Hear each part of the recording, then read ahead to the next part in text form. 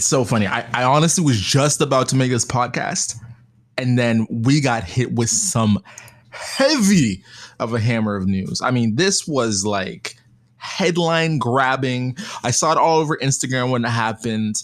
This is huge. This is as big as it gets for creatives. If you haven't heard, Logan Paul called out Floyd Mayweather. Logan Paul, of course, the famous YouTuber, had the epic downfall, going through the suicide forest, but has made a crazy resurgence on YouTube, getting up to 20 million subscribers on YouTube and having one of the most profitable fan bases out of all creators, probably. And recently he's been making headlines because of his Pokemon card addiction, where he's probably spent over $1 million buying Pokemon cards at this point. And really, he might end up being one of the greatest investors because of that, but that's besides the point. Anyways, this guy doesn't stop amazing me. He really doesn't. The way he's able to recreate his whole persona, his brand, his vision, and he just keeps pushing what it means to be Logan Paul. I mean, when he was first on Vine, it was very stupid humor, 6 seconds, bro humor. You might see that at a frat or something like that. But as time went on, it was crazy.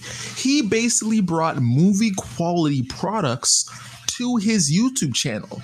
The cuts, the storylining, every aspect about it. He really thought about what is vlogging on YouTube, and he tried to innovate it at every level.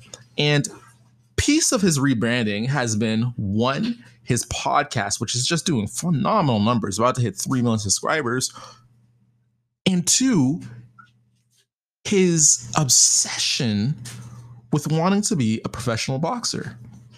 Now, of course, if you've seen his KSI fight before, you might know that the first time they fought, they tied, and the second time they fought, they lost, which was very surprising because Logan Paul was actually the favorite when it came to bets.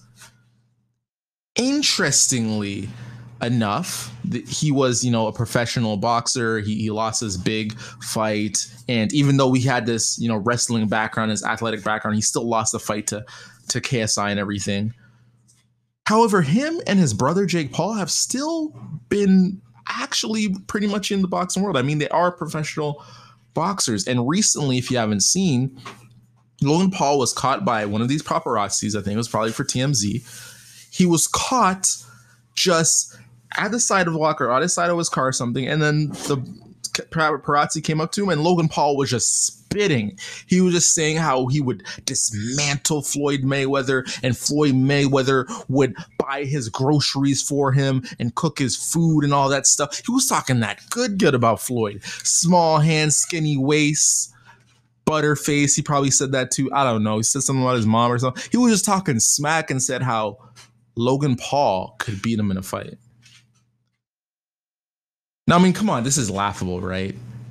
And clearly, Logan Paul has been, baiting out Floyd, right? And the interesting thing about this is, like, when it comes to these just like headline grabbing things, Logan Paul has always been good at grabbing headlines, always been good at playing the media. But this just shot at the dark attempt to get Floyd to react to him. I mean, come on, it's good for headlines, but everyone knows that fight's not going to happen.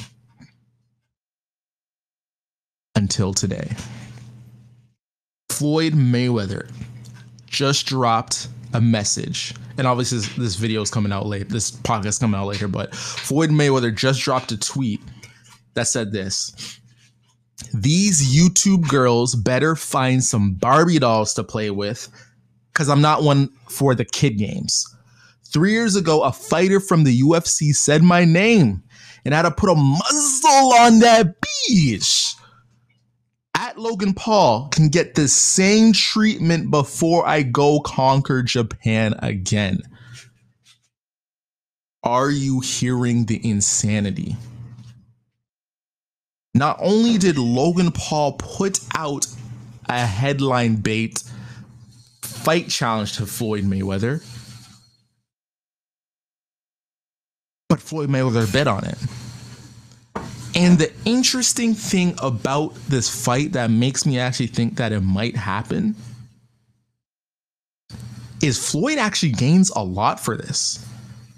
You see, in the boxing world, the perfect fight is one that you know you're going to win and one that makes you money. Usually to do that, you have to fight someone with a name. Usually it's like a has-been heavyweight or someone who was good but no longer is, but a lot of people still know who they are. I mean, that's what builds careers. You choose the good fights, the ones that you know you're going to win. Fans still want to see it, so you still make money. And right now, who's going to make Floyd more money than fighting Logan Paul? Think about it. Right now on the undercard for the Mike Tyson fight, Mike Tyson, you know, that 50-year-old, you know, the guy that said, everyone has a plan to take a punch in the face. He's fighting in the end of November. On the undercard is Logan Paul's brother, Jake Paul. On the undercard of one of the biggest fights, revenue-wise. So the industry has seen how much money that these guys can grasp. The industry has seen how much money these guys can get. So, of course, Floyd Mayweather has been paying attention to this. The KSI fight versus Logan Paul is estimated to generate, hold up, let's look it up right now. Logan Paul fight made. How much money did they make? Fight made revenue. So apparently that fight that they did as two first entry boxers did around $11 million. I mean, there's UFC fighters that don't even see $100,000 in the year. But the KSI versus Logan Paul fight is estimated to generate around $11 million for the fight alone. Now, just imagine how much money Logan Paul could generate fighting Floyd Mayweather.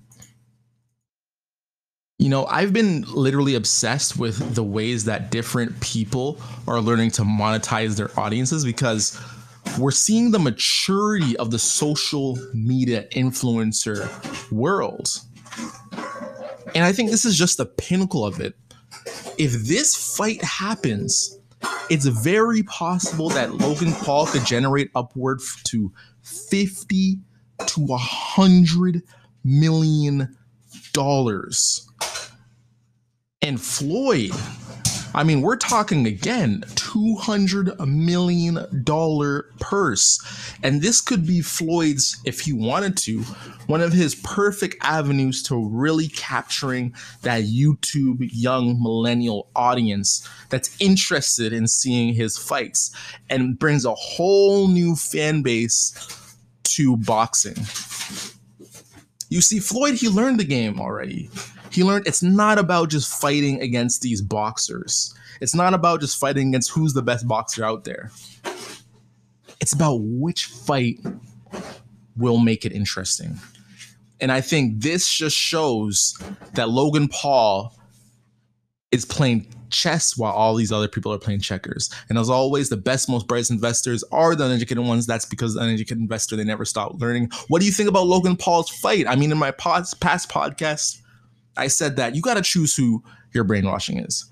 Gary Vee, I love being brainwashed by him.